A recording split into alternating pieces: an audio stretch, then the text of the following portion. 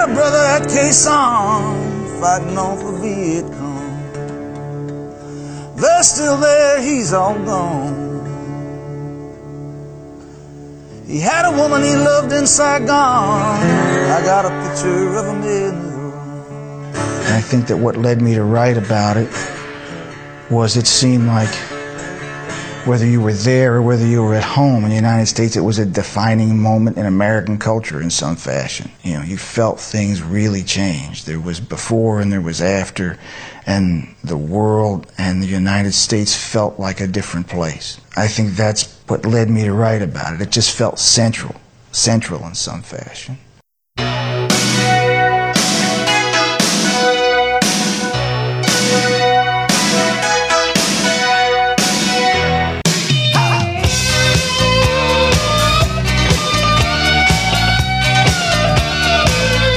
This is 80ography.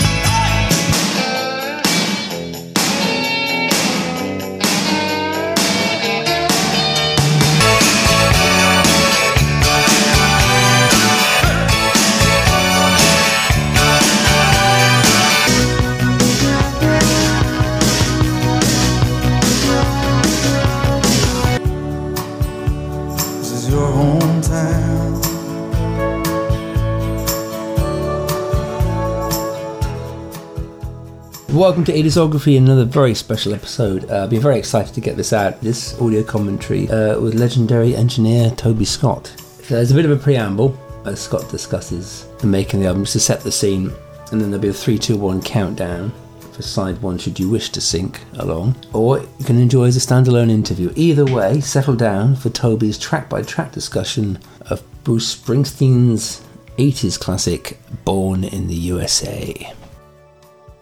This is the start of the interview. I was just listening to Cynthia before you joined. Any particular remembrances about that track? Because I love that song. One of the outtakes. It didn't make the album. No, it was just another song that we recorded. You know, I don't even remember whether it was, I guess, it was done with the whole band. But nothing in particular stands out about it. I mean, it was a good song, a funny song, sort of. I guess when you've got about 70 plus songs to go through, I guess each one individually, some of them just don't have that impact. So to start with Born in the USA, Nebraska was somewhere in between, wasn't it? So the session started in January. Well, in 82, Bruce started working on a bunch of demos and proceeded to record, 15, 17 songs. They completed that during the course of, I believe, January, February. I ran into them somewhat accidentally in, I believe, March or April of that year. Bruce was getting kind of itchy, and so he asked if we could transplant ourselves back to New York City. And I said, well, yeah, I can probably mix back there. So we moved back to New York City. And at that time, I believe that was probably around late March, April sometime of 1982. And we started recording, and the first song that we recorded was Born in the USA. I forget whether we even heard the demo, but Bruce had done a 2-track demo on this cassette. By the gas fires, the refinery, I'm 10 years down the road, nowhere to go, nowhere to go. I'm long gone down in the USA. I'm a rockin' daddy in the USA.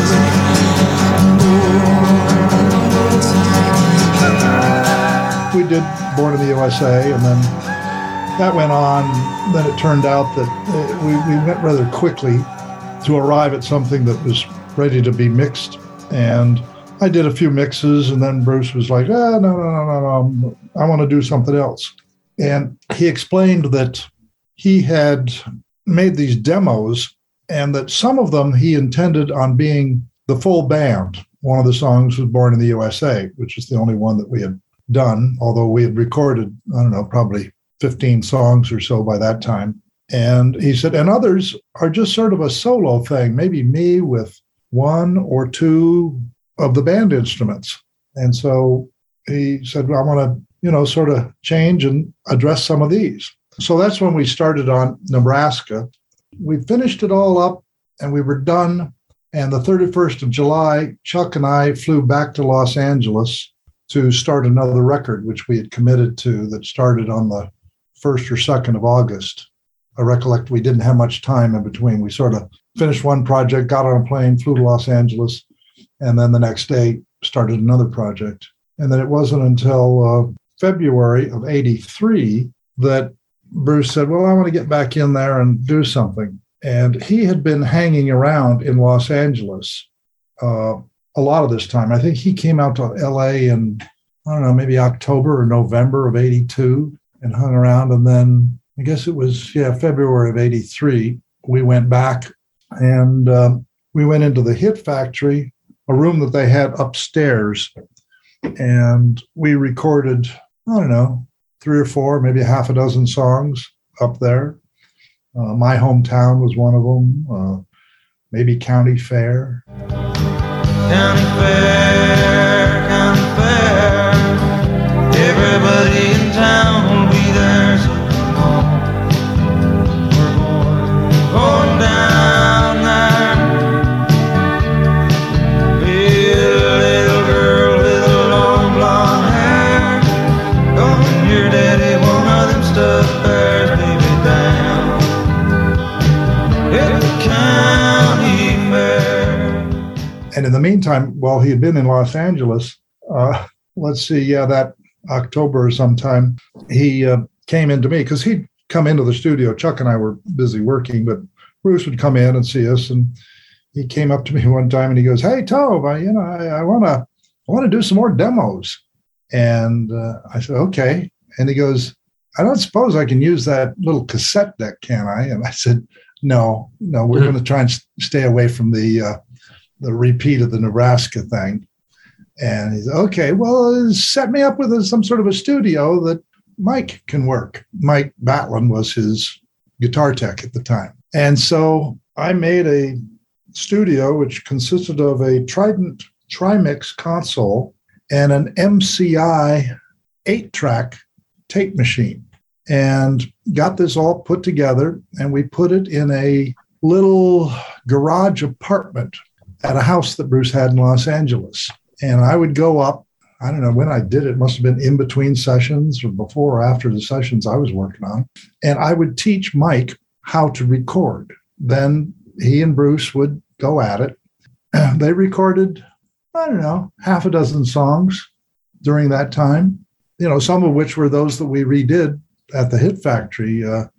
Because I remember Mike talking to me, and he had recorded crickets right outside the apartment, because the apartment was over the top of a garage, but there was a very steep hillside next to it. And Bruce wanted this atmosphere of outdoors to sound like it. And so Mike evidently went out on the little stair landing and turned on the microphone, recorded crickets. But anyway, went through that. Then we did the recording at the Hit Factory in February. And then we closed up. I and Chuck went back to Los Angeles. Then I think it must have been about April of 83. It wasn't a long period of time. Bruce got a hold of us, or we finally finished whatever we were working on. We went back to New York and resumed cutting tracks for Born in the USA. And that was, like I say, April, maybe May at the latest, because I remember it was about a year that we were there working fairly regularly. That went from let's say, April 83 through to April of 84. And early on in 84, I think it was, I don't know, maybe March or sometime, April, we got to a point of, we'd recorded, well, probably 65, the mid-60s numbers of songs. And then Bruce said, well, let's start mixing. And so I mixed a couple of songs, and they weren't quite turning out like we wanted. I mean, I didn't feel comfortable with them.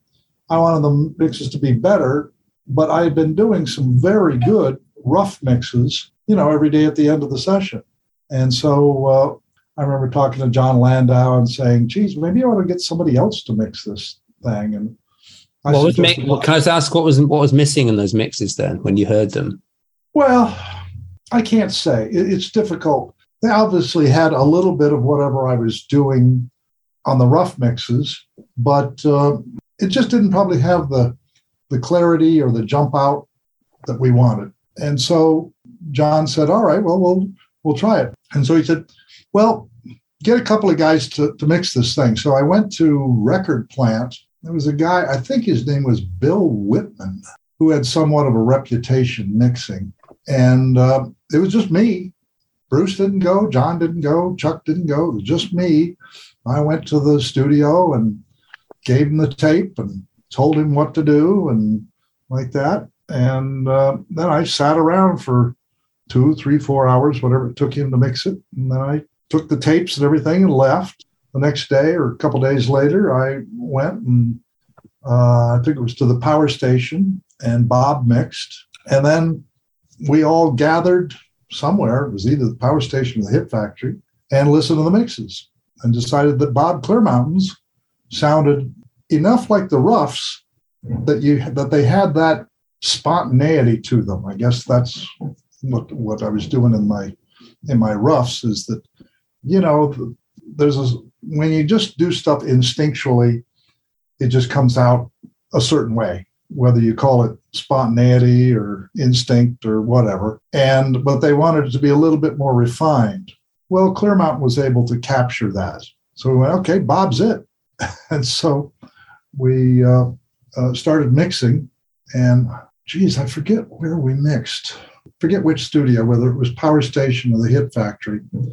But we started mixing. And at that point in time, I was sort of wondering what my position was. And so I remember, I think we did 1 or 2 songs where Bob Clearmountain was in the studio mixing, and John, Bruce, Chuck, Steve, and myself were out in the lounge waiting to be, summoned into the control room to hear Bob's first mix. And we did that maybe for a couple of days. And then I sort of said, well, guys, Bob's here mixing, and so I guess I'll see you later, and was thinking to go home. So would you have done a mix that then effectively Bob Clearmountain would have remixed, or would he have done the initial? Yes, because I had only mixed a couple of the songs, maybe 2 or 3, and we decided that it wasn't coming out like we wanted. And so then Bob did, I guess you would call a remix of those. Yeah. And then he went on, and then we just, hey, everything he's doing is good. Let's keep on having him continue mixing. And as I said, I sort of felt, well, gee, my work here is done. So I'm headed home, which I had moved to New York at that point in time. I think it was sometime in 83. I'd been living all this time in hotels and hotel apartments. And I finally made a sort of a deal with Landau Management that they would assist me in getting into an apartment in New York, and then they'd be done with paying for my hotel rooms. Anyway, I lived in New York, and I said, well, okay, I'm out of here. I'll see you around. And they went, no, you're not leaving. And so that's when I sort of changed into, I guess, consulting engineer or something like that, in that they wanted me to stick around because Bob would get a mix going, and then we'd go in and listen to it, and Bruce would hear it and he'd go, well, that sounds pretty good, but there was a little effect that on the synthesizer, this guitar, this, that, or the other thing that, Toby, you did in the rough. What did you do? And I generally knew what I did. And so he'd say, well, tell Bob. And so I'd sit there and I'd talk with Bob and I'd say, oh, well, I did this, I did a pre-delay or whatever, some little engineering trick or way you do things. And so I stuck around through the rest of it. Then in May of 84, we had mixed most everything and they were trying to figure out some sort of a sequence, how to wrap the record up. And Bruce doesn't do concept albums to the extent that some people might think of a concept album, but he didn't feel that it was quite there. And so that's when in the taxi ride home, which, let's see, one of the times, John told him, well, you got to do something that's in the present and here. And that night he wrote Dancing in the Dark. Yes. And then John called me into the office the next day and said, hey, Bruce wrote another song. We got to record it tomorrow or today or whatever it was. So I got a hold of the Hit Factory and we went over there and with John or somebody got the whole band together. And we went in and recorded Dancing in the Dark. And then, and this is at the same time that Bob was over at the power station mixing. And we finished recording and then we all moseyed over to the power station and listened to the latest mix and then brought the tape of the new song. And, okay, Bob, this is the song for tomorrow. And he mixed that, and that was the last of the songs for Born in the USA. And then it was just a matter of mastering it and then getting it pressed. And although it didn't have too much to do with the recording, I was put into service to go to Carrollton, Georgia, as supervisor of, one, keeping it out of the public, and two, making sure that it was pressed and everything was up to the highest fidelity standards. And so I went to Carrollton, Georgia. I forget, I think I might have been carrying the lacquer masters with me. I went, the head of the factory there, and I spent a week there just overseeing, making sure security was there. They screened every employee leaving, virtually right close to a pat down, to make sure anybody wasn't walking out with a cassette copy or some copy of the album. They wanted it kept, under wraps. And so we did that. And I think Chuck came down the last 2 days that I was there, or one day, and he saw the process. And then we were done and went back to New York with approved masters, and the record came out, and that was the end of that one. Excellent. Thank you. That was a brilliant setup, actually, for the album. But before you start on the album, can I just get you to paint a picture of the dynamic in the studio? Because obviously there was you, there's Bruce, there's Jon Landau, Chuck Plotkin, and Stevie Van Zandt, at least initially. So what was the dynamic? How did it all work out in terms of each person's role? Well, I mean, it was fairly simple. Bruce is in charge of everything. Yeah. And, he sets the plan. When he would arrive at the studio, everybody was generally there. We'd say, oh, we'll start at 7:00. That means at 7:00, if he walks through the door, he wants to be able to record. And so we would be set up and ready to record. But Bruce is he's not a taskmaster by any means. But, he'd roll in at, after 7:15, maybe 7:30 or something. The band would have been ready, and I would have gotten sounds on all of their instruments by then.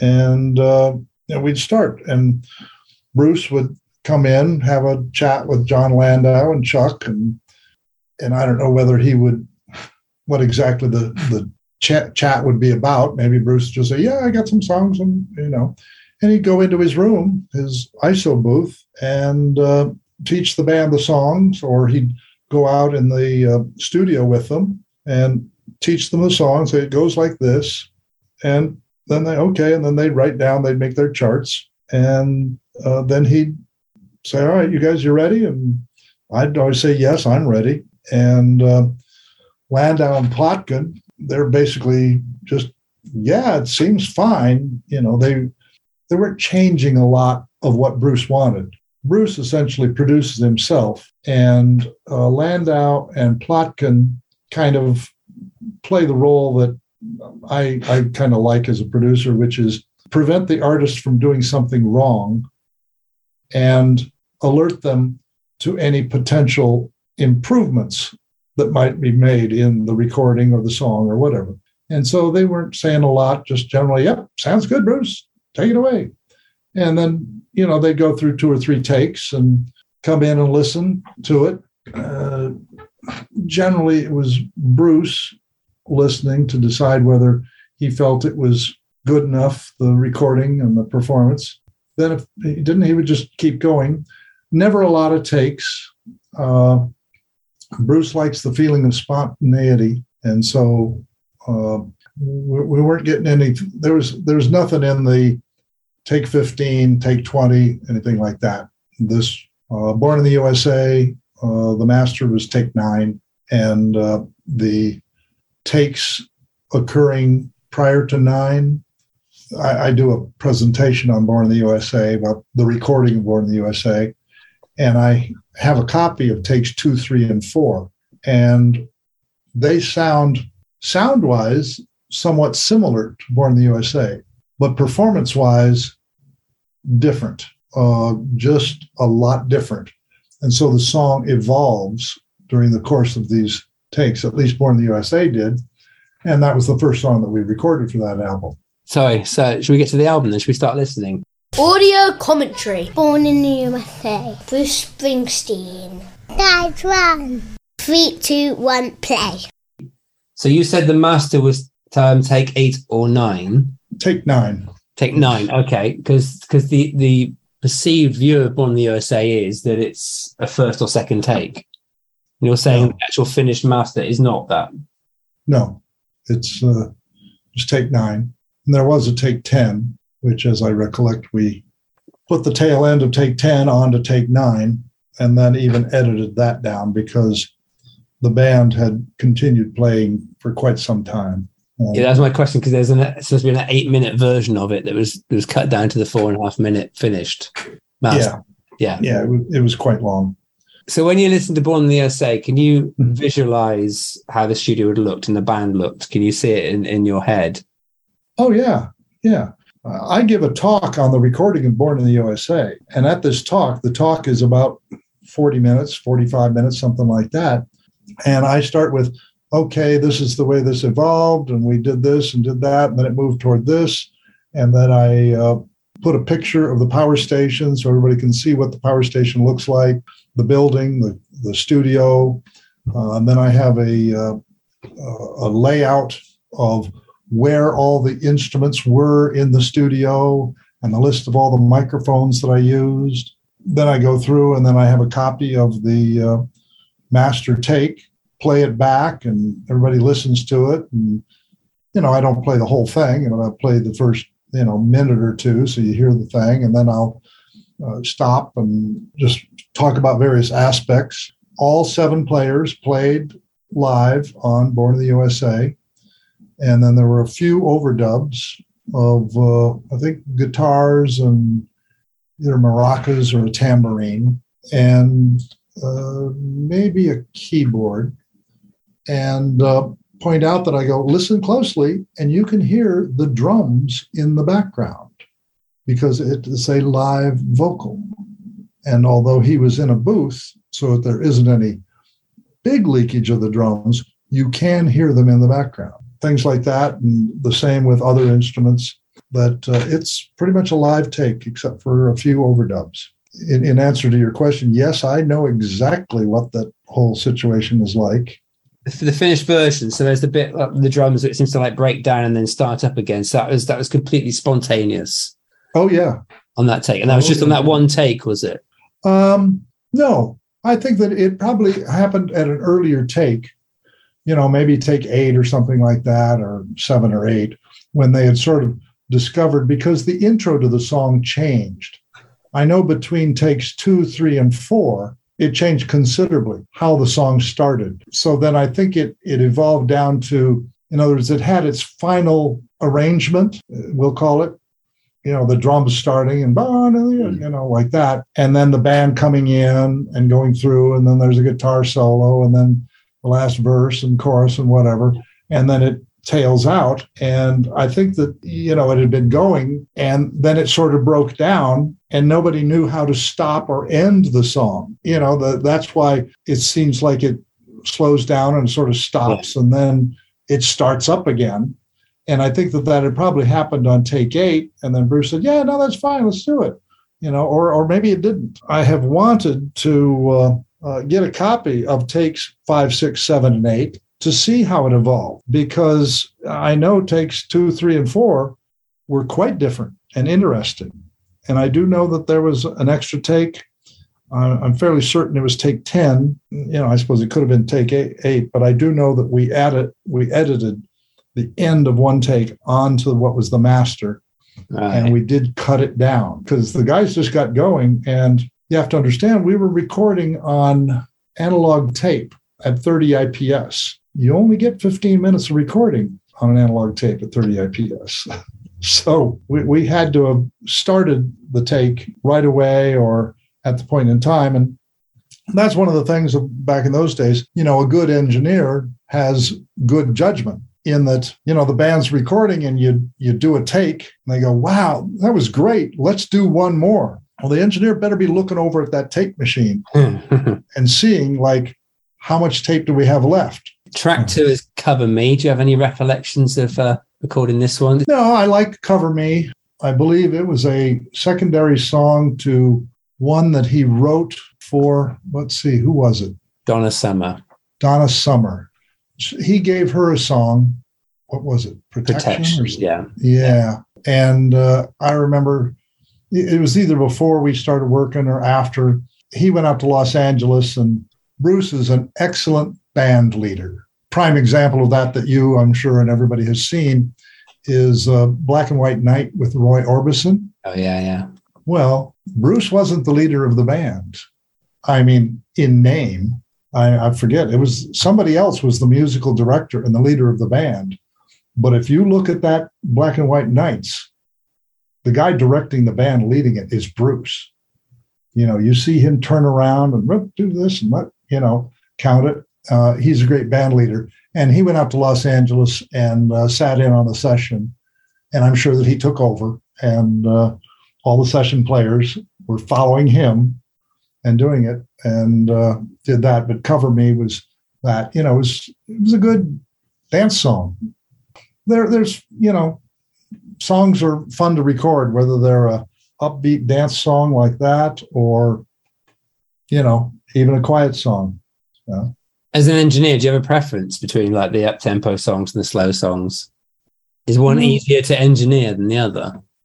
Well, I would say that perhaps in the analog days, up-tempo songs were easier because, as I said, I don't record extremely hot. I don't believe in this idea of tape compression because I don't know how much it might be compressing and how much that's going to affect the sound. And so I tend to try and record everything with a fair amount of headroom.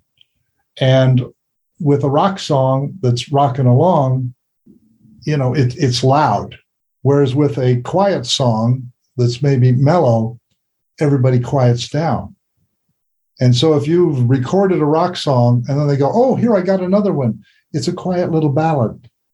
Then you got to decide, well, do I push all the faders up and record it louder onto tape because everybody's playing softer, or do I let it go as it is, in which case you might hear the noise? And so that's sort of a decision you have to make. And so I would say that by my take, it's easier to record a rockin' song rather than a quiet song, because there again, I like to let the musicians use and explore as much dynamics as they want. And if they want to go from cranking as loud as they can, down to very quiet, that's fine. But I don't want to set up for a quiet ballad, and then somebody breaks into a loud bridge, and all of a sudden, whoa, geez, it's going up there, and I'm getting distortion or something from it being too loud. Darlington County, then. So this is a big sounding record. So is that in the recording or the mixing, or is it a combination of the two? Well, it's a combination of the two. It's all, Bruce is into the spontaneity of things. And all these songs, I used to, I created a database of Bruce's tapes years ago, back in '85, and kept track of everything. And if I looked at the database, I could tell you how many takes there were before the master take, which one is the master, and things like that. But as a general rule, there weren't a lot of takes. Generally, I think Dancing in the Dark was take 6. And we didn't really belabor it. And so Darlington County, it's a fairly simple song, straight ahead. That's just a matter of the performance. Bruce is into the performance, that it sounds spontaneous and alive. And that's one of the songs that does. That's the thing. Every track has a kind of live, maybe the exception of Dancing in the Dark, but every track has a live feel. Yeah. They all sound like they're just live tracks. And obviously, there must have been overdubs on most, if not all of the tracks, but it just sounds like there's a band together playing live in the studio. And it has that kind of spontaneity, like you're saying, about it. Well, that's it. There was a band together playing live in the studio. And like I say, many instances, it was all the players and all in one room, too. I know when we were at the power station, there was an ISO booth for Bruce. There was a booth for the piano and the keyboards. The guitars were in a room of their own, and then the drums and bass were standing in a room. But I always liked the musicians to be together in the same room, and so I've always done that. At the Hit Factory, we were in Studio A1, and that was one big room with a little sliding glass doors ISO booth at the one end. Bruce would be in there, and the rest of the band was in that main room.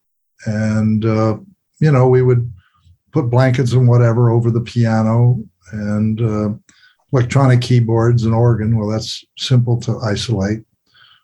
As I recollect at the Hit Factory, the owner of the Hit Factory, Eddie Germano, always wanted to do anything that I wanted. And so the door, there was a little airlock between the control room. You stepped out of the control room, and then you went into this little room that was like, maybe 6 feet. It's sort of a weird shaped thing.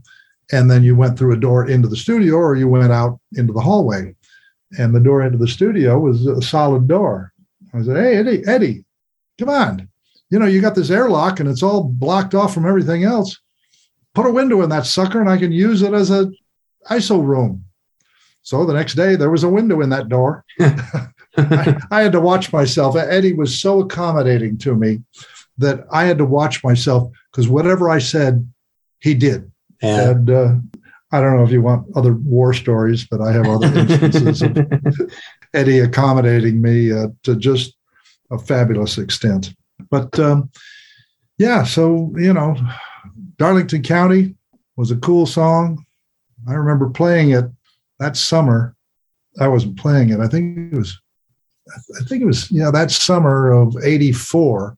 Bruce went out on tour, and he let me use he had a Chevelle. It was basically the sort of the prototype of racing in the streets. It was a '69 Chevy with a 396 and all that bit. And he let me use it. And I can remember driving down to the Jersey Shore with that car one time, and Darlington County was playing, and I was like, boy, this is it. I'm living the dream here.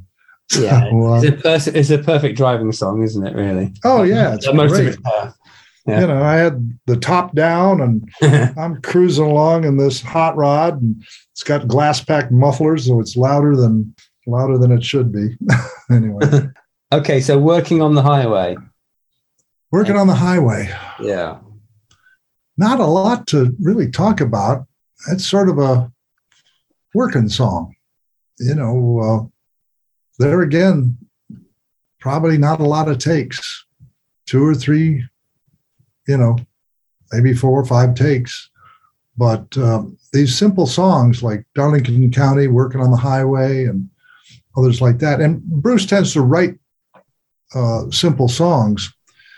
The way that he makes them a little bit different is extending or reducing sections of the song that's the average listener doesn't realize it.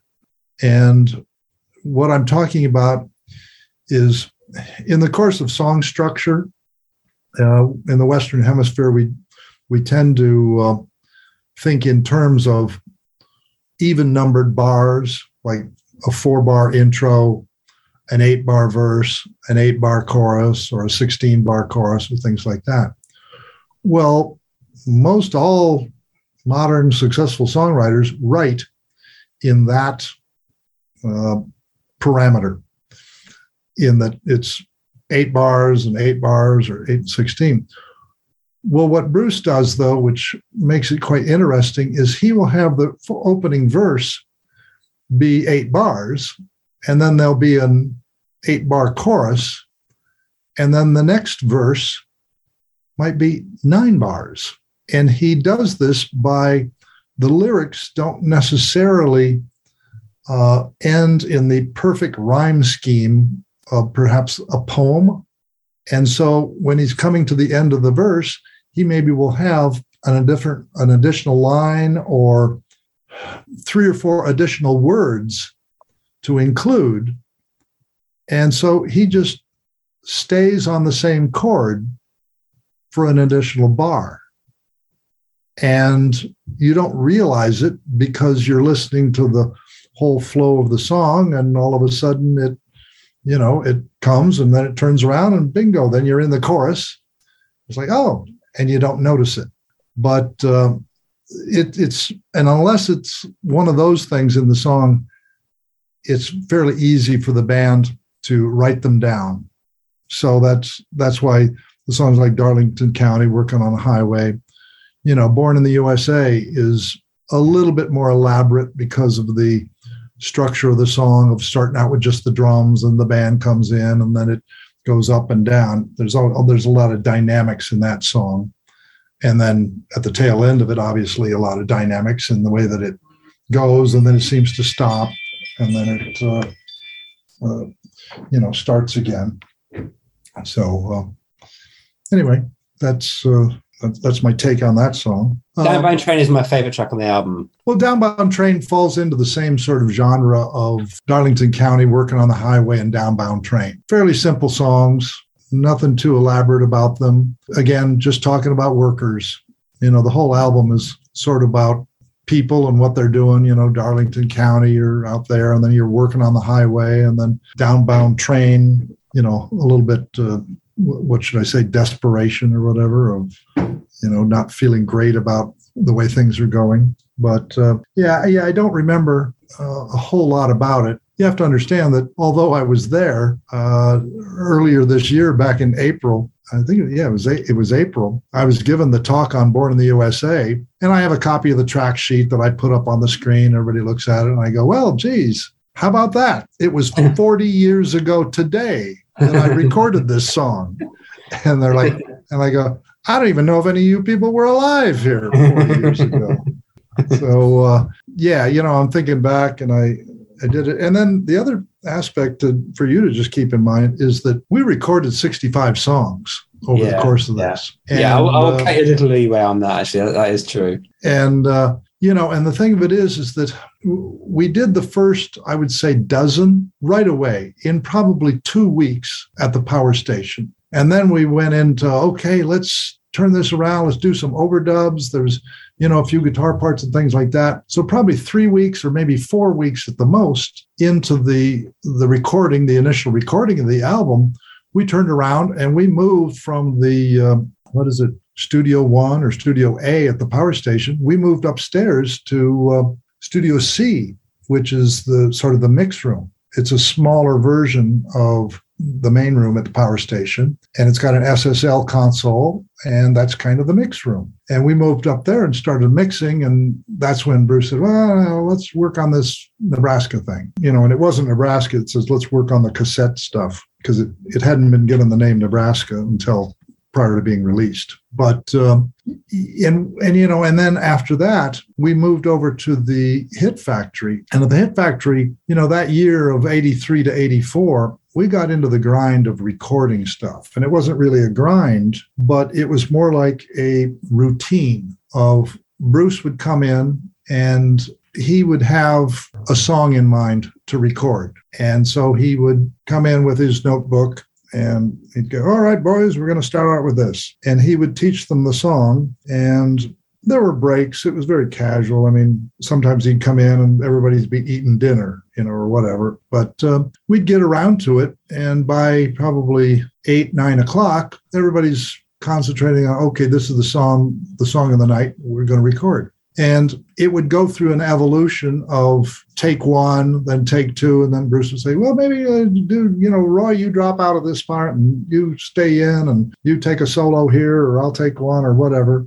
And, and then, like I say, probably takes 4 or 5 or 6, something like that. We've got it. And there may be pauses in between, like maybe between take 2 and 3, Bruce will take 5 or 10 minutes, or we'll come into the control room and listen one thing and another. But then it would get on to be like maybe 10 o'clock or 11 o'clock, and we'd get that song. And then Bruce would go, okay, that's done. Now let's see here. And he would start thumbing through his notebook, and you'd just hear the pages turning because he's out in his ISO booth. You hear the pages turning, then you go, oh, here's one. And then he'd come out and he'd address the band and he'd go, all right, guys, let's try this one. And he would teach them another song. And that would occur, and we might get 2 more songs later that evening. So things happen fairly quickly. Like I say, there was about 65 songs, as I recollect.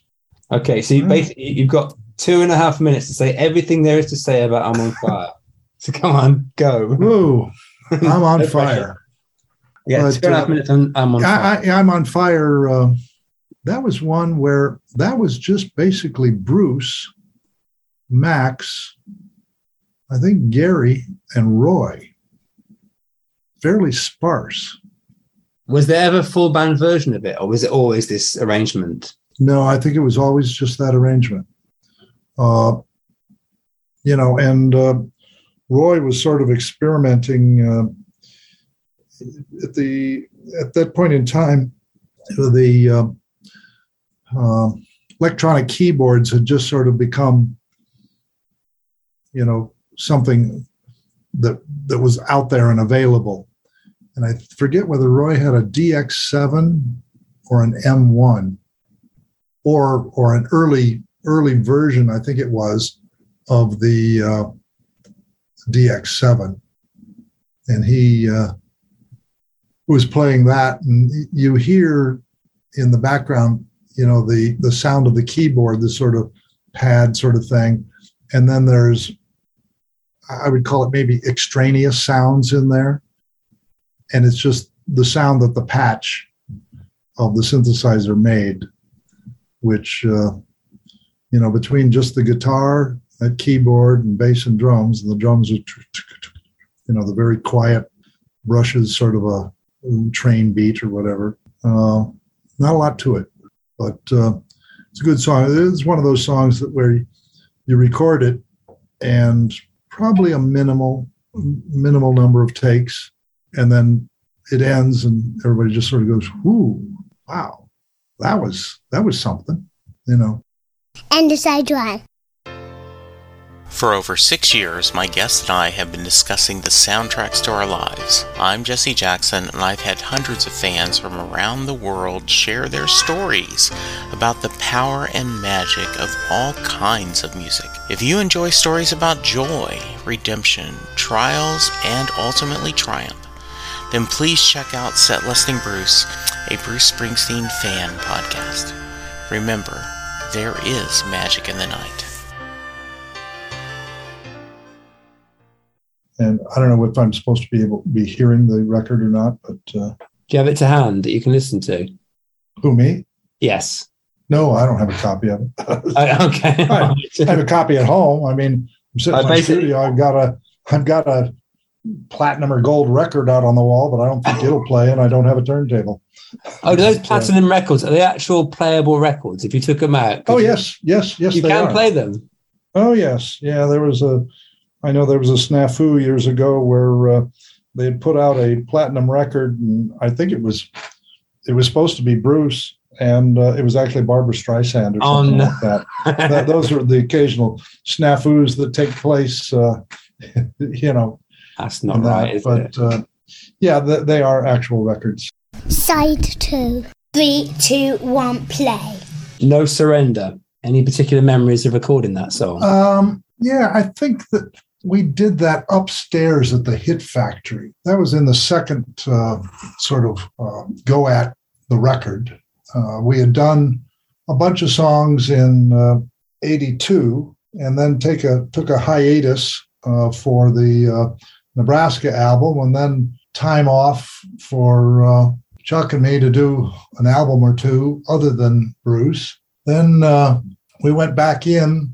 I think it was upstairs at the Hit Factory that we did No Surrender. And it was a good song. I liked it. It was just about being a young kid and playing in a band and having a good time.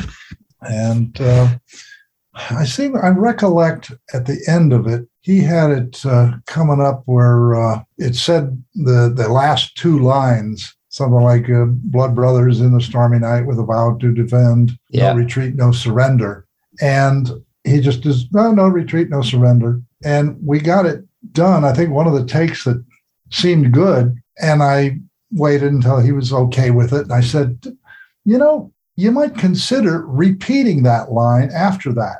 So when you do no repeat, or no retreat, no surrender, no retreat, no surrender.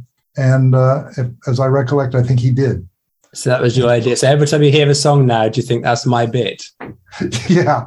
I mean, my little claim to fame there. Oh, excellent. I've had a few, when he would do a song or something like that, especially the demos, he'd just go, I got a song. And he'd go through it and I go, okay. And then listening to the song, I would give it a name. And most of the time it was the right name. And, if I missed or something like that, and then I'd go over and look over his shoulder and see what he had written down for the name of the song and do that. But on this one, it was just a little addendum at the end. Just repeat that last hook line. Did your working title, did he ever adopt that as the title of the song because he preferred your working title better? Yes, on a couple of occasions. I can't recollect which songs in particular. Okay. But people don't realize how many hats I had working for Bruce.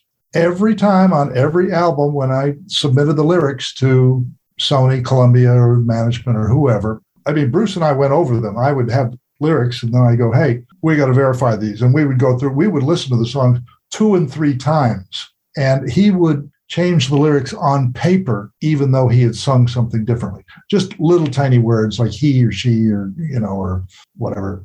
We had them correctly, but no, the wraparound. In other words, when you look at the lyrics on any song, like what's our next one? Bobby Jean. Bobby Jean, yeah. Okay, it goes, well, I came by your house the other day. Your mother said that you went away. She said, nothing I've done. That wraparound from you went away to she said there was nothing that I could have done. On this one, I didn't do that. But that is what I mean about the wraparound. From Tunnel Love on, every lyric, that was what I said, this is where it needs to split, and wrapped them around. Because Bruce writes continuously. In other words, he doesn't write it like prose or poetry with those wraparounds. He has a college-ruled 5-subject notebook that generally when he starts working on his next record, he starts writing his songs in there. And he writes them out paragraphically. He just writes along until he comes to the end of the sheet of paper, and then he goes back to the next line and writes along until he comes to the next sheet of paper and does that. But I wrote all the lyrics and did all the credits. Bobby Jean, I'm not certain when we recorded that. According to the records, it says 10th of October, 1983. Does that sound about right to you? Yes, that would be correct. I was just verifying because that was sort of a song for Steve Van Zandt. So people have said that. So is that definitely the fact? Did he actually write? Well, I mean, you got to talk to Bruce to find the term definitely the fact. Yeah. But I do know that when we first started mixing, I think in my route or something like that, Steve announced to Bruce that I'm not going to be there. I'm heading off on his own thing because, that could have been back in 82 when he did that. Because you have to understand, we evolved into the Born in the USA record early in 82 by my mixing the Gary U.S. Bonds On the Line album, which Bruce and Steve produced together. And then I started mixing Steve's album, Men Without Women, in California at Clover, and Bruce wanted to start work on what became Born in the USA. And he said, I got an album, and, can you guys do your mixing back there? And so I went back, and during the day, I was working with Steve from generally noon to 6 p.m. at the Hit Factory. And then shortly after 6, Steve and I would walk a block and a half down the street or 2 blocks down the street to the power station, and we would start working with Bruce. And we worked on that. And when we finished it, then Steve's album was finished. That would have been May of 82, maybe May or June. And he wanted to do his own thing. And so he was putting together a band. And I can remember going out to Silver Cup Studios in, where is that, Queens, I think, Queens, New York, and seeing the band. And he had put together a band and he was playing, So, yeah, Steve said goodbye. And I think that this was, Bobby Jean was sort of an ode to Steve Van Zandt. And was Bruce, when he said goodbye, what was Bruce's attitude? Was he quite accepting of that? Yes, time for you to spread your wings, or was it a bit of?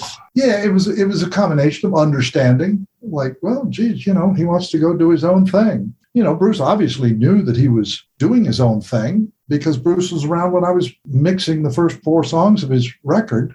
Yeah. And then when we moved to New York, Bruce wasn't there, but he was just down the street, and he knew that Steve would come to the sessions from having worked on his own record. So he was aware of it. And I think when Steve gave him the news, it was like, oh, wow, okay, well, all right. And anyway, I think that this one was to Steve because it wasn't until, when was it, 84, when Bruce was putting together the band to go out on tour for Born in the USA. He was then like, I got to find a replacement guitar player. There was a guy that everybody thought that he would go with, who was a local New Jersey kid. And he had played with Bruce on a number of occasions at the Stone Pony and around.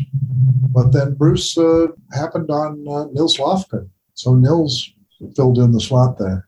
So Van Zandt is listed as a co-producer. So when he left, did it change the dynamic in the studio between Bruce and the producers? No, not at all. Bruce's producers, which whether it's Steve Van Zandt, John Landau, Chuck Plotkin, and subsequent to them, Brendan O'Brien, and then Ron Aniello currently, they're more advisors or have been. Track 9 and I'm Going Down, which is like 3.5 minutes of like pop perfection to me. Yeah, it's a good song talking about a relationship. Bruce doesn't talk a lot about relationships. He will admit, and I've heard him admit on many occasions, he goes, he doesn't write too many love songs. And I can't really call this one a love song. I think that if you look over the lyrics and mentally jump forward to Tunnel of Love, there's a little bit of overtones with 1 step up, 2 steps back, brilliant disguise, Yeah. And this one just, I'm looking at the lyrics here, and the first verse, I go to put my arm around you, give me a look like I'm way out of bounds, and bored sighs, and I'm going down. This guy knows that this relationship is not working out. And he's talking about it. Where's that in the bridge or second verse, whatever? I'm sick and tired of you setting me up just to knock me down. And, we kiss, I can feel a doubt, and so on. Just like I say, fast forward to Tunnel of Love.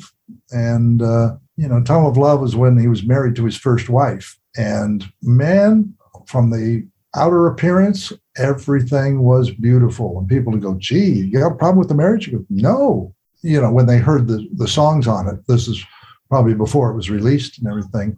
He goes, no, not at all. But, it's the overtones are there. And so that's it. It's just his song about a guy discovering that his relationship with his girlfriend is not working out. It kind of shows how, because the music is so joyous, but you saying that, you can imagine a slowed down ballady Tunnel of Love style version of this song, and it becomes a completely different song lyrically then, because it'd be more kind of in that spirit of one step up. And that's one of the things about Bruce is that, like his concerts, the songs can all have what would I say, not a juxtaposition, but a scope up and down of a contrast. I'm going down. Sounds like fun. But he's talking about a ship going down. And, it's like working on the highway. Sounds like fun. We're out there working on the highway. I used to acquaint working in the studio people to go, wow, geez, nice job. And I go, oh, you bet. It's better than laying asphalt in Arizona in the summertime. But working on the highway is, hey, boy, we're having fun. We're working on the highway. And Darlington County the same way. Downbound Train is a little bit more toned down for the attitude. I'm on a downbound train like that. But he tends to pick you up and then take you down. Pick you up and then take you down. Like No Surrender. Let's get going and get out there and everything. And then Bobby Jean, he's saying goodbye to probably the same guy that he was in the band with in No Surrender. And then I'm Going Down is about a guy whose relationship isn't working out, and he's going down, he's going to be depressed. But then we're jumping to the next song, which is probably about now. Yeah, Glory Days. Glory Days, which is, talking about the glory days of, doing something. And then the sort of the positive is the girl that he meets in the second verse. He doesn't meet her. He just has this sort of a casual relationship with her, and how he gets along with her. And then the chorus, Glory Days, they pass you by. I'll tell you, that's something. I hope I'm never accused of glory days of, hey, back when you were working for Bruce, which is exactly what we're doing right now. But it's the glory days of. There are some people that just don't forget about it. And the point of the song is there's some people that peak too soon. So that the popular people at school are not necessarily the ones. And like Bruce that. He wasn't the popular guy at school, but look at where he ended up. And that gives hope. I know. Well, he became popular when he started a band. Right. When he had the Castiles, he was still in high school. So he was somewhat popular to a degree, but he wasn't the superstar of girls in the audience wanting to make friends with him. What's unique about Bruce? He's got essentially two keyboard players in the band. You've got an organ player, and then you've got the piano player who does synths as well. So in terms of arrangements, like take Glory Days as an example, in terms of how it's arranged, who plays what, they come up with their own parts. Do Danny and Roy come up with their own parts? Yeah, right. No, they figure out their own parts. Bruce teaches them the song, and he might indicate something to Roy or Danny. But these guys, by the time Born in the USA, that was 82, they've been playing together over 10 years because the band got together in 72. And Bruce had been playing with Steve since she's 69, I think, or 70. And, Gary Talent and Phantom, Danny Federici, were two of the guys that used to go up and see him play at a place called the Upstage Club, I think, or something like that. They'd watch him play. And then Steve Van Zandt came around, and finally it was Gary, Danny, Steve Van Zandt,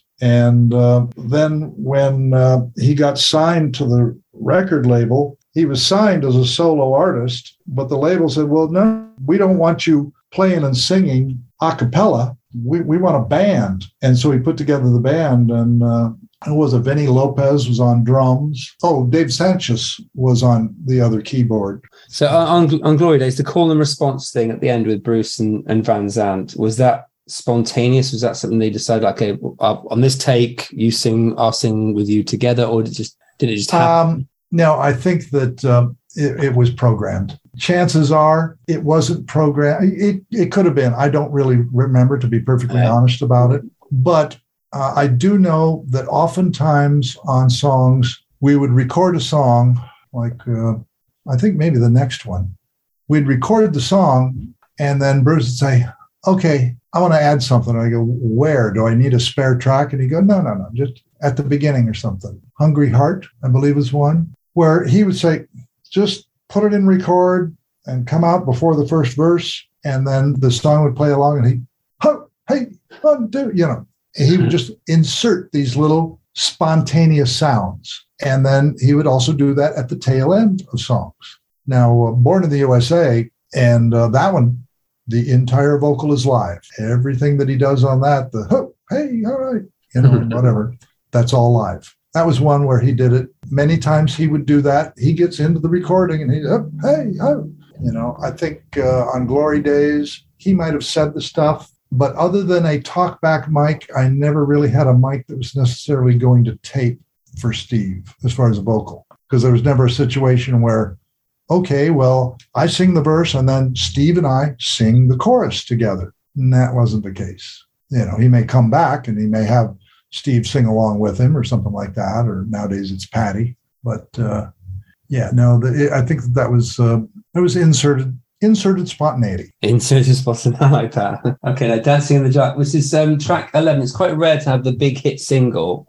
like on track 11 of an album. Is that deliberate, you think, on your part, on his part, to like just kind of bury it a little bit and make a big thing of the fact that this is kind of like outlier hit single? I have no idea. I know that the sequence of the albums and all of those that I've worked on from Darkness on till, 4 years ago or whatever it was, that is something critical. Bruce really thinks about that a lot. This one, the song was spurred by John Landau late in the game. I mean, we had been in mixing for probably 2 or 3 weeks. One day on the way home, John said, Bruce, all your things are about this. You got to think about something that's here and now. We need a good hit single that's talking about you and here and now. The next day, he came up with this song. I remember John called me into his office. He said, Toby, Bruce wrote a new song. We got to record it. And so I got a hold of the Hit Factory, and they made a room available. And the next day, the band was in there, and we did Dancing in the Dark. And then, as I recollect, we left the Hit Factory. We might have recorded that afternoon or that evening, but it didn't take long. And then we all tromped right over to the power station to listen to the mix that Bob had been working on. We were starting work at generally 7 o'clock at night, and we would go until 2, maybe 3 in the morning. And, it's not hard work, but for somebody who, Bruce Springsteen here, it's on his shoulders. And so he, you look at the lyrics, and he was using them. I heard that a similar thing perhaps took place with the Beatles on the song Help. It was something that John had written because he just felt beat. Help, I need somebody, help, You can write songs that are about third-party people, like the I'm Going Down or the this, that, or the other thing. And then this one's a little bit closer to home in that he was talking about himself and going through this. Well, the last verse, stay on the streets of this town, New York City, probably. You got to stay hungry to keep your edge on. And I'm just about starving tonight. I'm dying for some action. He wants to get something going. I'm sitting around here trying to write this book. That's, I'm fairly positive, is a direct reference to the album and this song. That's the genius of the song. It's a hit record about not being able to write a hit record or not wanting to write a hit record. Being forced. And by doing that, he's created the biggest hit of his career. Yeah, and then You Can't Start a Fire, Crying Over a Broken Heart, This Gun's for Hire, we're dancing in the dark, falling apart, we're dancing in the dark. We're just dancing in the dark. We can't really see each other, maybe, but we're still dancing. The first time you heard the song, would it have been in the studio with the band version, or would you have heard like a demo version or Bruce? No, there was no demo. There was no demo. He'd written that night. Next morning came in and John told him write a song. Bruce went back to his apartment that night, wrote the song, went in the next morning or whenever he got up and played it for John. And John got a hold of me, I believe, later that afternoon, because this is New York City. 10 blocks away, and I came in and John goes, "Hey, Bruce has got a new song. It's really good. I'm going to get the band together. Can you get a place to record it like tomorrow or whatever?" And we threw it together. And the band came in. We did it. There was some, can't say carving, but honing of the song. I remember there was an issue with the kick drum of one at max, boom, boom, boom, boom, or whatever the kick drum pattern was. Like, oh, well, maybe I should change it around. Maybe it should be boom, boom, boom, boom, boom, or whatever it turned out to be. But we tried to hone the whole thing. And I believe it didn't take long. I'm recollecting Dancing in the Dark was like take 6, somewhere around there. The last one. Beautifully understated way to end the album, My Hometown. Yeah. I forget. This one, I believe, was originally recorded by Mike Batlin at the home studio in Los Angeles that I had created for Bruce when we had completed Nebraska, and he said, "I want to do some demos. I can't use the 4-track cassette machine, can I?" And I said, no. So I created a little studio in the apartment above his garage in this little house that he owned. And I think he might have done it there. But this one, I'm fairly certain, was recorded in February of '83 at the Hit Factory, upstairs in their upper room. It was sort of a bigger room from what we'd been using downstairs, or what we'd used downstairs in A1. And it was a very subdued song, and just talking about life in your hometown, which I think, now looking back and you're having me reflect on these songs, it's sort of a good capper to the thing, because we start out talking about Born in the USA, and wow, you're here, Born in the USA, obviously this is your home. And you could, I suppose, construe it as the USA is your hometown. Mm. And you start looking at it, 65 Tensions at his high school, black and white, like that. And, troubled times, they come to my hometown. And then you look at Main Street, whitewashed windows and vacant stores. Asbury Park, which is one of Bruce's main stomping grounds, was a very popular place at a point when Bruce was growing up and probably starting to become the artist and person that we all know. And then there was some, I don't know whether it was political or whatever, there was some building stop that went in Asbury Park. And there was half a dozen buildings that were half built, stopped, and abandoned. There was a time when Asbury Park was that verse, that third verse there. Main Street's whitewashed windows and vacant stores. There ain't nobody come down here no more. It was that. I mean, some of us used to refer to Asbury Park as the Beirut of New Jersey.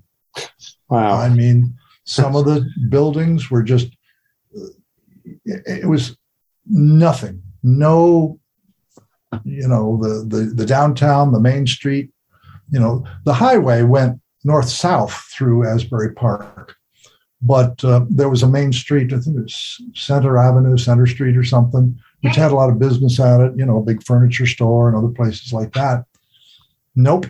And then the third line, they're closing down the textile mill across the railroad tracks. That's probably referring to his hometown of Freehold, because there was a textile mill out there. And, I don't know the entire history of the whole area, but I do know that Asbury Park was, vacant stores and boarded up shops and like that. And, just sort of echoing back in the last verse there to last night, Kate and me were laying in bed talking about getting out. Where do you go? But, there in the last line, he goes, yeah, but stood him up and told him to take a good look around. So, I think it's a good capper to the album. Hello, that is the end of Born in the USA. And do you know what point, at what stage in proceedings this became the last track? It was like cemented as the album's going to end on this. Oh, I don't know. It was hard enough coming up the songs to go on the album. You have to keep in mind that this album, I was just looking at something the other day, and this was the biggest selling album of 1985. Now, it came out in 84, but according to this chart, it was the biggest selling album of 1985.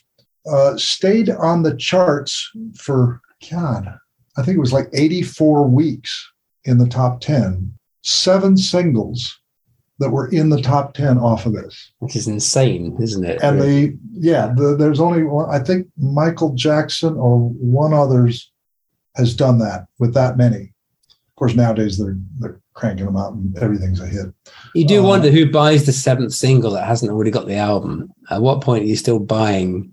Surely by the 7th single, you got to realize, there's 7 good songs here. I think I'm going to buy the album now. Well, the reason they bought them back then is because every one of those singles, there was a B-side. That's true. Pink Cadillac was a B-side. I know, it's mad, isn't it? It's mad. Just look over the 7 singles. Born in the US was one, Cover Me was one, Dancing in the Dark was one.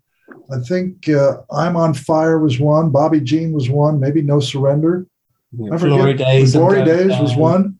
And there was a B-side for all of those. And the B-sides were really good. Bruce throws away songs that other artists would die for. I heard that when Bruce was making The River, and now this is just rumor, when Bruce was making The River, Bon Jovi was in the studio working, and Bruce almost gave him Hungry Heart. But John Landau said, no, that's a really good song. We don't give that away. And there's been a couple other instances. Protection. Yeah, Donna Summer. Protection and Cover Me were 2 songs that he wrote for Donna Summer. Well, he gave her Protection. He gave her a number 1 hit.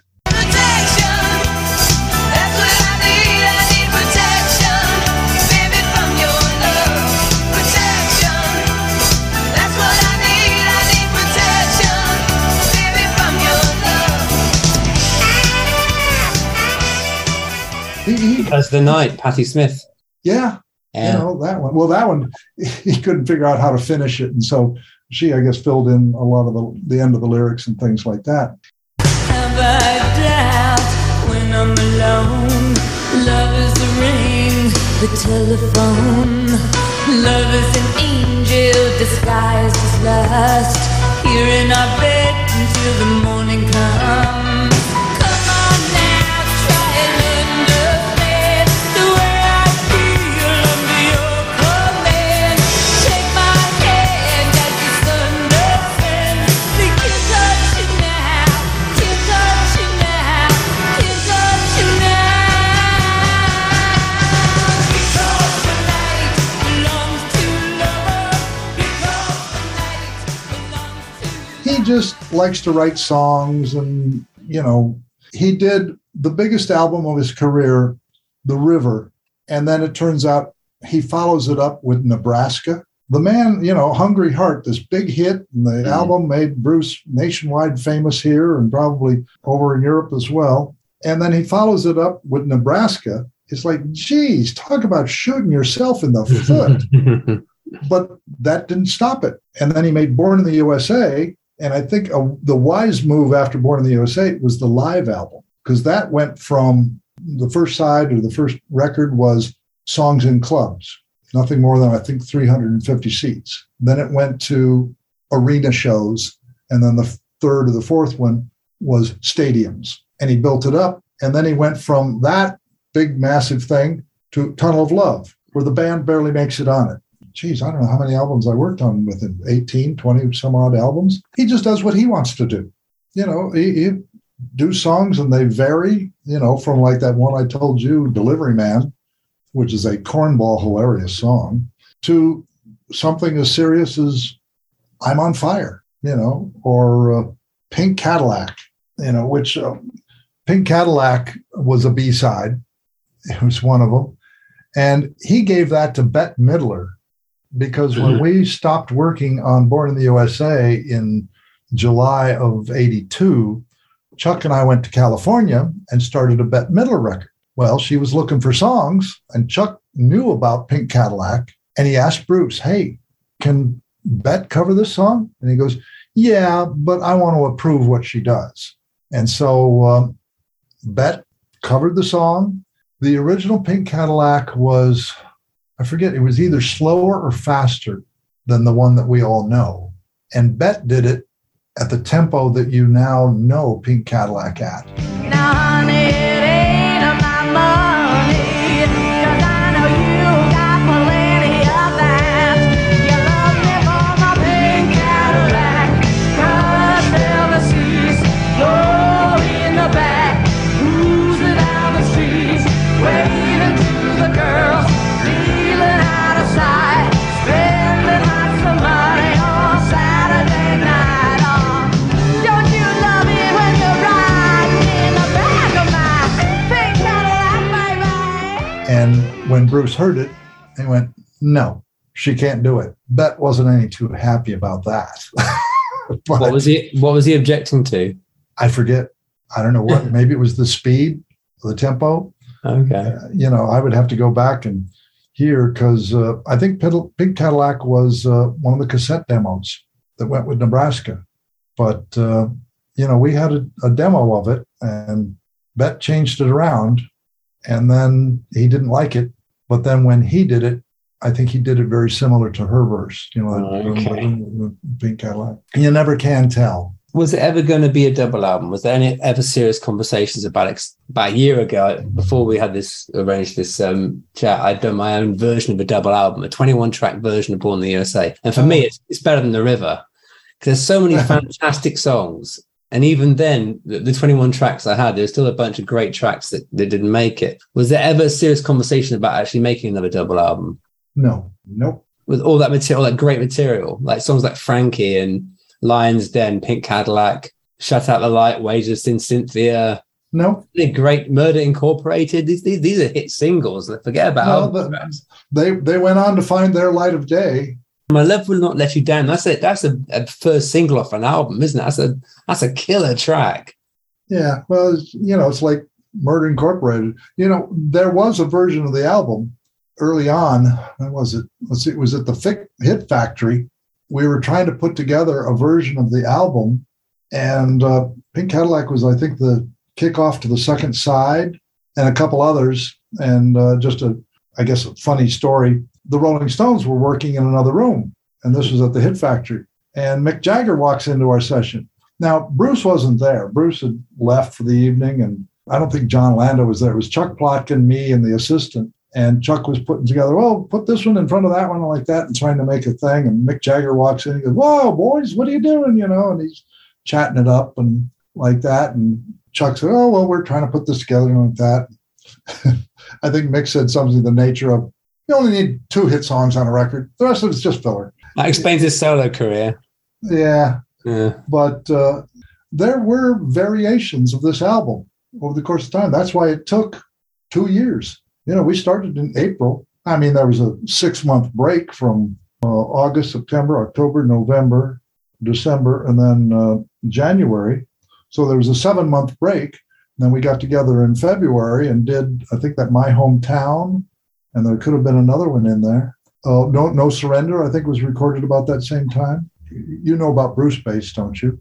Yes, there's so many good websites. There's one called East Street Shuffle. It's excellent. I've been using that as a guide as well. Apparently, so Cover Me was 25th of January, and then Dance in the Dark was started 14th of February 1984, 2 years later. So it's over 2 years between the first track and the last track. It's incredible. It's incredible. It's such a cohesive album. You consider the long span over which it was recorded. Well, it was, there was a guy that was running the ship that knew what he was doing, Bruce. Do you think there'll ever be a box set for Born in the USA? Because there's been one for Darkness on the Edge of Time. There's been one for The River. Do you think there will ever be a box set with all these 60-odd tracks? Because it's coming up to the 40th anniversary soon, isn't it? Yeah. Let me put it this way. I can't say anything, but one of the words in your phrase is in the works. One of the words. Born. No. USA. No. In. No, in your sentence. How come? What do I say? Box set. Okay, so there is a box set, but it won't be for Born in the USA. No. Is it a live one? No. I've heard rumors of a box set, but it's not regarding any particular album. Okay. So it's all unreleased stuff. They're like a tracks 2 kind of thing. Yeah, I suppose so. Okay, that's exciting. Do you have a track that you wish had been on Born in the USA? No, not really. I don't think about those things.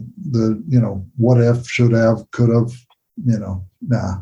But this is how the fans spend their time. You realize that, don't you? That's how the fans spend their, yeah. Oh, yeah. Well, when was the last time you listened to the album in its entirety from start to finish? Probably 1984. Really? No, I have no idea. I don't listen to material that I've done. So could you put it on and listen to it as a listening experience and enjoy it? Or is it just like you hear the work that's gone into it? Oh, no, I would enjoy it. The time that I get the enjoyment and whatever listening to a record is when we're done with it, or it's just come out or about to come out, and I have a copy, and I can play it for someone. When you play it for someone, then all of a sudden you're put in a different position because you're hearing it sort of through their ears and not just yours. What I mean by that is when we're doing demos, it was just Bruce and I, and there was no one else around, and I'm recording away, and he'll put a part on, a guitar part or piano, bass or something like that. And every once in a while, he'll stop and he'll go, "What do you think about that part?" And I'll go, "What?" And he'll go, "What did you think about that part?" And I'll go, "Oh, wow, I wasn't listening that way." I said, "I'd have to listen to it again." Okay. So I have to back up the tape and then play it listening as a producer, because when we're recording, I'm listening as a recording engineer, and I'm listening for, is it loud enough on tape? Does this sound right? Is this good? Is that, engineering sort of ears. And then when he says, "What did you think of it?" Then he's asking for an opinion on the part. Should it be faster, slower, this, that, and the other thing? So I have to go back and I have to listen. And I do. And then I'll say, "Oh, well, when you get to the chorus, rather than playing the fours, maybe play eighth notes there." And sometimes he'll take it there. "Oh, yeah, that could be an idea." And he'll go back and try it or whatever. That's why I'm saying when I listen to the record, up until the time when it's done and mastered, and I'm listening under circumstance of critical listening. Once it's done, and it's vinyl, it's a CD or whatever, and somebody says, "Hey, bring a copy of the record over," and I bring it over, and I sit there and listen with them, then I can hear it and go, "Oh, wow, this is a good record," because I'm listening as a listener, not as the engineer, not as the producer, not as anything else. I'm listening as a listener. But I don't do that too often. It isn't as though I get the album, then go home and put it on and listen to it 5 or 10 times. I will probably listen when I play it for a friend or something like that. But that's it. I don't single it out. I mean, I've heard them all many times. You have to understand that when you're making a record, especially of this caliber, but literally any caliber, any given song, you probably listen to it. Well, back in the analog days, because you had to go over the thing, make sure it was all correct and right. You listen to a song probably close to 100 times, and with digital, even more, because now with Pro Tools and stuff like that, you can do a guitar part. The guy goes, "Oh, geez, I want to do another part." You can do it again. And so, the guitar player can put 5 different guitar parts down there. And then you either pick one that you like, or you assemble one out of the 3 or 4 or 5 that he put down. And so you tend to hear the song a lot of times. And then when you go in to mix it, in cases where you're the mixer in addition to the recording engineer, or even if you're just the mixer, you don't hear it once or twice.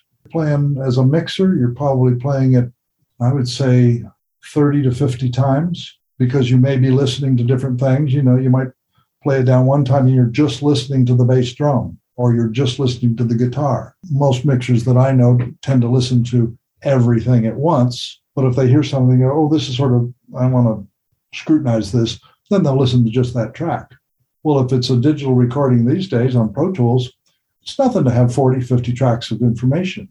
Well, if the song's 3 minutes long and you decide you want to hear something, listen to 40 tracks, and all of a sudden you've heard the song 40 times. So by the time you're done with it, you've heard it a lot. So once I do that, I'm done. I'm moving on to the next record.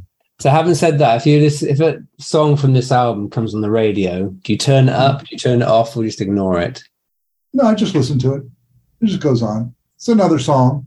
Really? You just see it as another song compared to the one before and after? You don't think, I worked on that, that's my work? Well, yeah. It's always fun to hear your stuff on the radio. One of my songs that I've done where I recorded and mixed it is Tommy Two-Tone, 8675309 or whatever it is. That one, I love hearing that one. That's a song that is a classic of rock.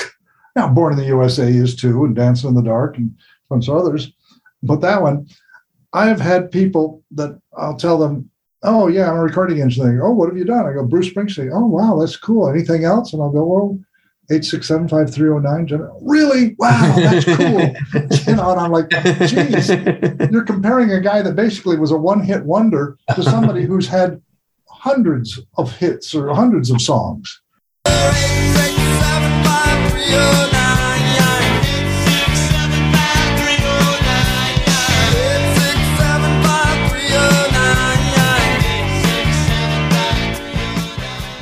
When you look at the albums that Bruce has put out, the last time I checked, he's released well over 200 songs, probably closer to 400. Yeah, I would say closer to 500, yeah. And they're all good songs. I mean, that's it. What was your biggest professional disappointment about either the 80s or about Born in the USA? My biggest disappointment was the Tunnel of Love record, which I thought was one of a sterling job of engineering and recording and songwriting, was released 3 days after the cutoff for the Grammys. Oh, whose decision was that then? I don't know, but it was released like October 2nd or 3rd of 1987, and the Grammy cutoff was September 30th, which meant that it wasn't eligible to be proposed for a Grammy until 1988 or 89, actually. And I thought, wow, this record is really good. And I've had many people that say, that is my favorite record.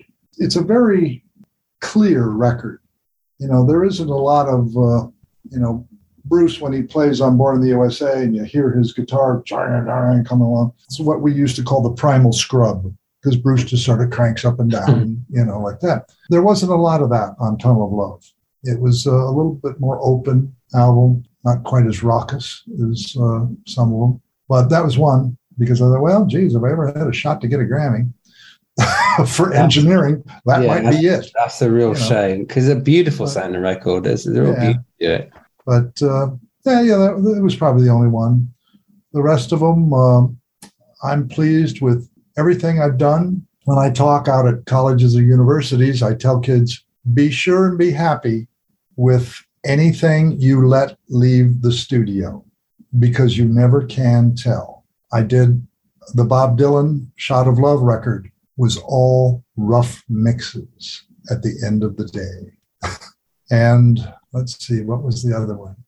Ghost of Tom Joad, all rough mixes. At the end of the day, we'd finish recording the song and Bruce, hey, let's do a rough of that.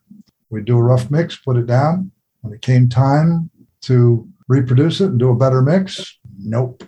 He liked the rough. I can imagine with Bob Dylan, he doesn't have time, much patience for lots of mixes, but I'm surprised with Bruce with that. He would have been happy with just the first mix. But Bruce on that was, it was like Nebraska. There was a certain atmosphere and sound to it that he liked. Mm.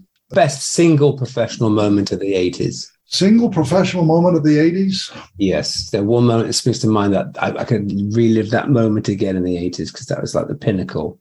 Recording Born in the USA. Well, the actual song, you mean? Yes, the song. Yeah. Because I had created this reverb. I don't know whether I told you the story, you heard it. I was new to the Power Station, big studios, multi-room studios. I had worked in a bunch of them before, but this is one that I knew I was going to be living in there for a while. And so I came in, I said, well, what's the reverb situation? They go, well, we've got 2 live chambers, the stairway and the ladies' room.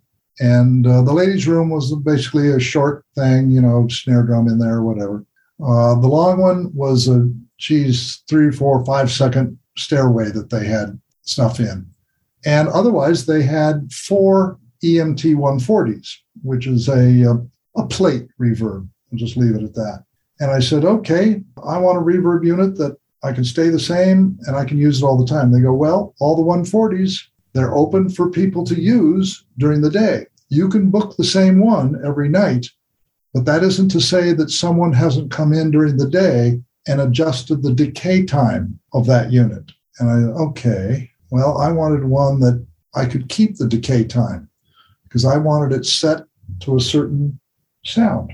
And they said, well, we've got another one. It's not an EMT 140, it's some Swedish thing, and it's broken.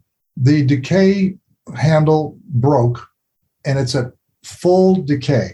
So this is like 5 seconds worth of reverberation going on. Just on and on and on. And they go, nobody wants to use it because it's broken and it's only this long. Okay. I said, I'll take it.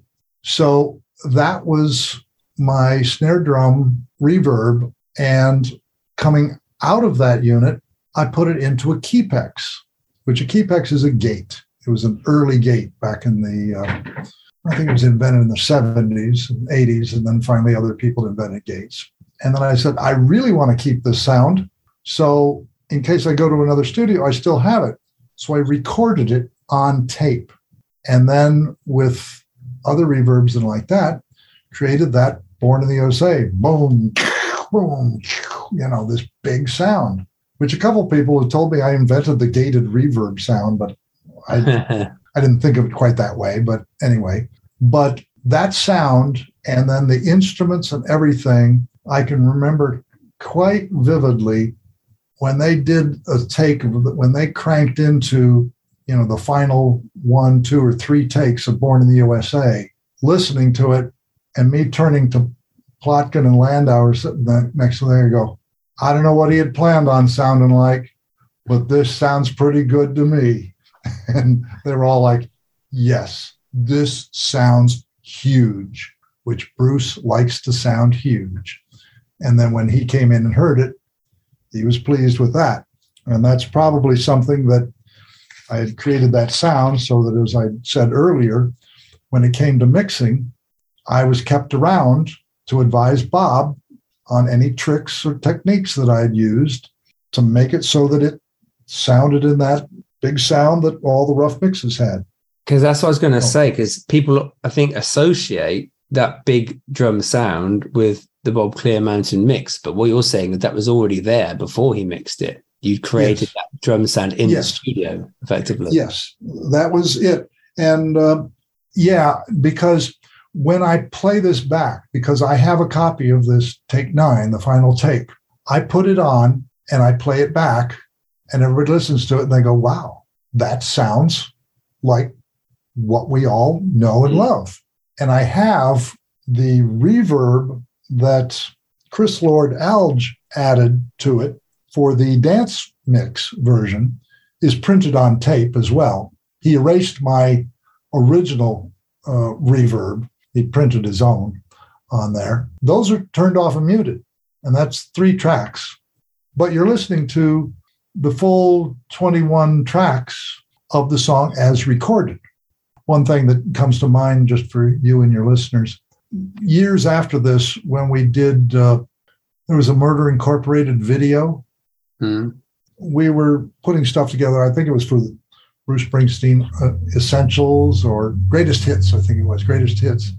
And they wanted to add extra songs. So we found Murder Incorporated. Well, I was coordinating this whole thing, and Bob was mixing in one room at the Hit Factory. And then we were preparing to do something in another room. I had like 3 rooms going, and I was bouncing between them. One of the rooms, I happened to be walking by it, and there was like 2 or 3 assistants and other engineers in there, and they were going, "Wow, geez," and they were exclaiming. And I went in, I went, "What's wrong?" They go, "Listen to this." And they put on Murder Incorporated, and it still had all the reverb and all that on it that I put on. And they go, "It sounds incredible. It sounds like it was recorded yesterday." And this was, I don't know, probably 10 years later or something like that. And all the assistants, they were pretty impressed at the recording. Now you check over your shoulder everywhere that you go. Walking down the street, there's eyes in every shadow. You better take a look around you. That equipment you got sold that day, you can't compete with Murder Incorporated. Everywhere you look now, Murder Incorporated.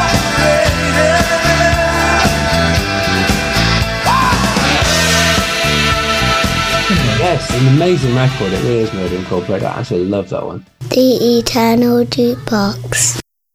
So I think called the Eternal Jukebox, which is all music gets wiped forever, but you're able to keep 3 songs. So if you could only keep 3 songs for eternity from Born in the USA, which 3 would you keep? Ooh, Dancing in the Dark, I'm on Fire, and maybe Born in the USA.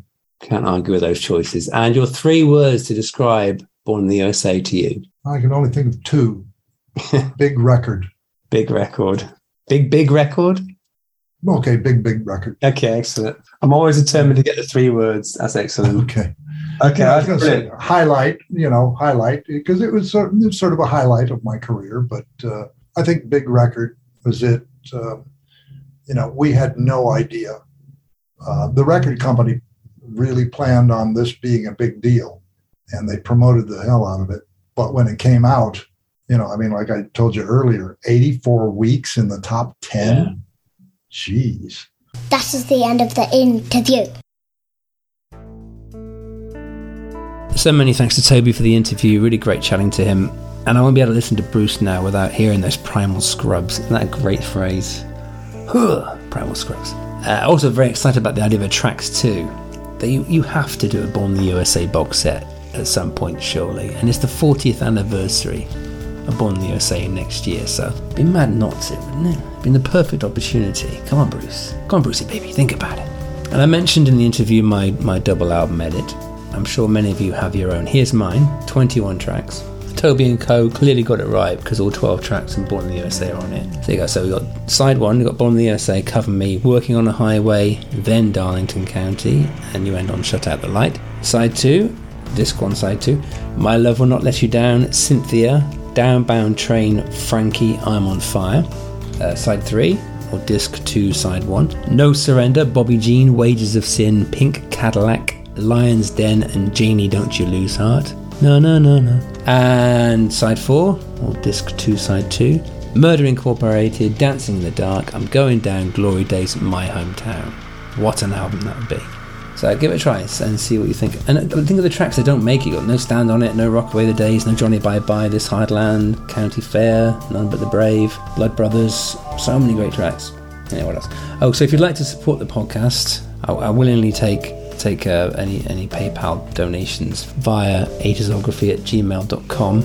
I know, I get on the PayPal train when everyone's getting off it. Which is typical of my timing. But think of it, you're supporting the podcast, not rewarding them. So the value of donations I seek are so small that their percentage is minimal. Anyway, any help is appreciated, thanks. And thanks again for listening. I wanted to close out with a cover of one of the many songs that didn't make the final album. And I was this close. I'm currently holding my thumb and finger about 3mm apart, maybe 4mm actually. This close to using the version of My Love Will Not Let You Down from the film Ricky and the Flash, sung by Meryl Streep. But I decided in the end to keep an E Street connection with the guy who took over from Steven Van Zandt as the guitarist on the Born in the USA tour, Nils Lofgren, singing yet another song that didn't make the final 12. This is very nice. So until next time, I think I'll end with a few words from the boss himself. Goodbye and keep the faith. That's your job. That's what you're paid for. Put something on, somebody says, hey, I'm not alone. You put something on about, hey, the way people treat one another. That alchemy, or whatever you want to call it, I think is what you're paid for. And you can do it on stage at night. It doesn't necessarily be done literally. It can be done just through an explosion of energy at a particular moment in a particular way that makes someone want to stand up, move themselves, go home and do whatever they feel they need to do, you know, and you just try to bring forth experience, you know, and get people in touch with all of those things in their world. That's the real job. That's the job that keeps you writing. That's what keeps you wanting to write that next song, because you can do that. And because if I do it for you, I'm doing it for me.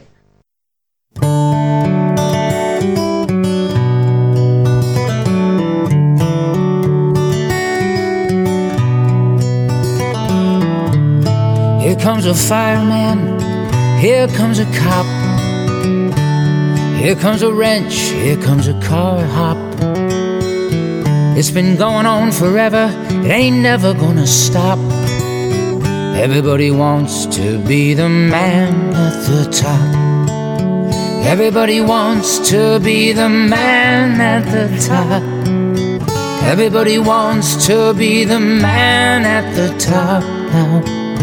Aim your gun, son, and shoot your shot.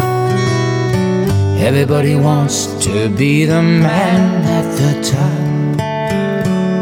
Rich man, poor man, beggar man, thief, doctor, lawyer, Indian chief. One thing in common they all got. Everybody wants to be the man at the top. Everybody wants to be the man at the top. Everybody wants to be the man at the top now. Aim your gun, son, and shoot your shot. Everybody wants to be the man at the top. Singing all right. Oh, yeah. Singing all right. Oh, yeah. Man at the top says it's lonely up there. Well, if it is, man, I don't care. From the big white house to the parking lot, everybody wants to be the man at the top. Here comes a banker, here comes a businessman. Here comes a kid with a guitar in his hand, dreaming of his record in the #1 spot. Everybody wants to be the man at the top. Everybody wants to be the man at the top. Everybody wants to be the man at the top now. Aim your gun, son, and shoot your shot. Everybody wants to be the man at the top.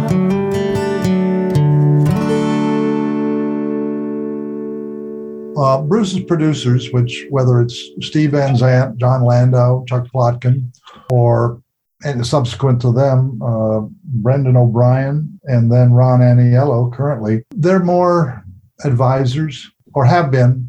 Brendan O'Brien did change songs and say, hey, these lyrics here, can we cut these out and do that and the other thing? But as far as shaping the songs and creating them in a new and different manner, that didn't really happen. Brendan basically used a template of my demos to record them, to record all the songs. He worked on 3 albums, I think, 3, maybe 4. Can't really say he did much on, what was it, Devils and Dust, but he did 3 others, The Rising, and then Working on a Dream, and one other song, can't remember.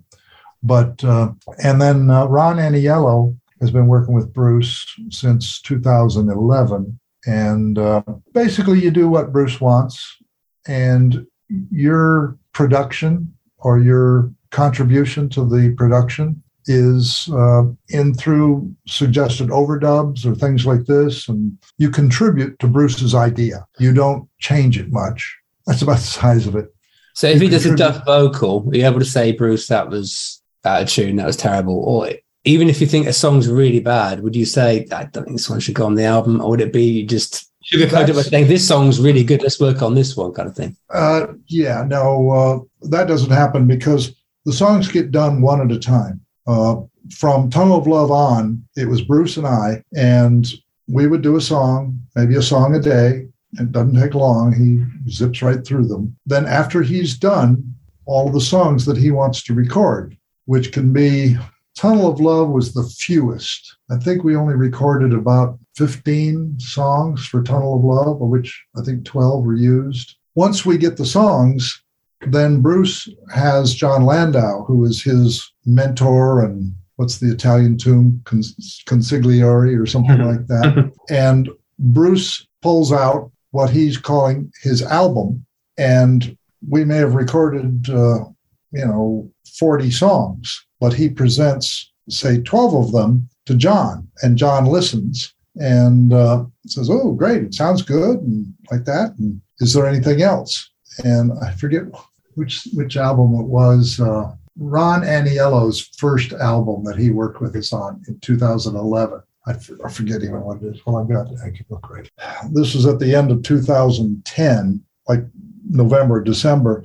And John came in, listened to the song, and said, oh, that's great. Is there anything else? And me having knowledge of all 40 songs, Bruce would go, well, yeah, I got a few others. John would go, well, anything I should hear? Bruce,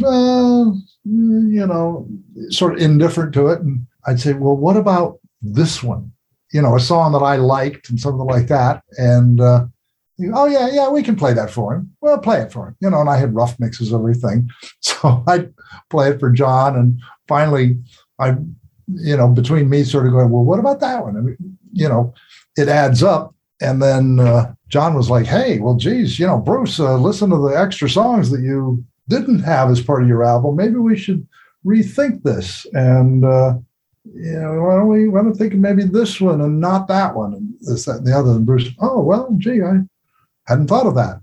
And so, that was something that takes place. And when we went through that, the demos that I make with Bruce, or that I had made with Tunnel of Love anyway, well, and all the ones through Brendan O'Brien, the demos were really good. Brendan O'Brien basically just had the band members replay everything, but when we did this, he played them back with stuff for what became on Wrecking Ball.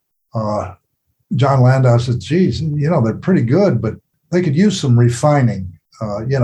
Some of the guitar parts are a little, not quite perfect, and the piano and this, that, and the other thing. And it was all my finger tap virtual drums on everything. And so they asked and said, geez, who can we get? And as I recollect, Bruce had left the room, and John was going, Toby, who do you know that can produce this? And I suggested Ron Aniello. And he goes, who? He didn't know who Ron was. I knew Ron because I had produced Ron's first record like 20 years earlier. But anyway, he goes, who? And I told him. And then I guess it was a month later, John called me up and said, do you have a number for Ron? I said, yeah. So I called him up, and I think it was 3 weeks later, John goes, hey, your friend Ron is coming in. Give him every accommodation. And we started working in January of 2011. The extended version has got 13 tracks. So those other 27 songs, were they retooled for later albums, or is there still a load of unreleased songs from those sessions? Oh, they're still unreleased from those sessions. Yeah, it's like you could do a box set for pretty much every album but Tunnel of Love, it seems.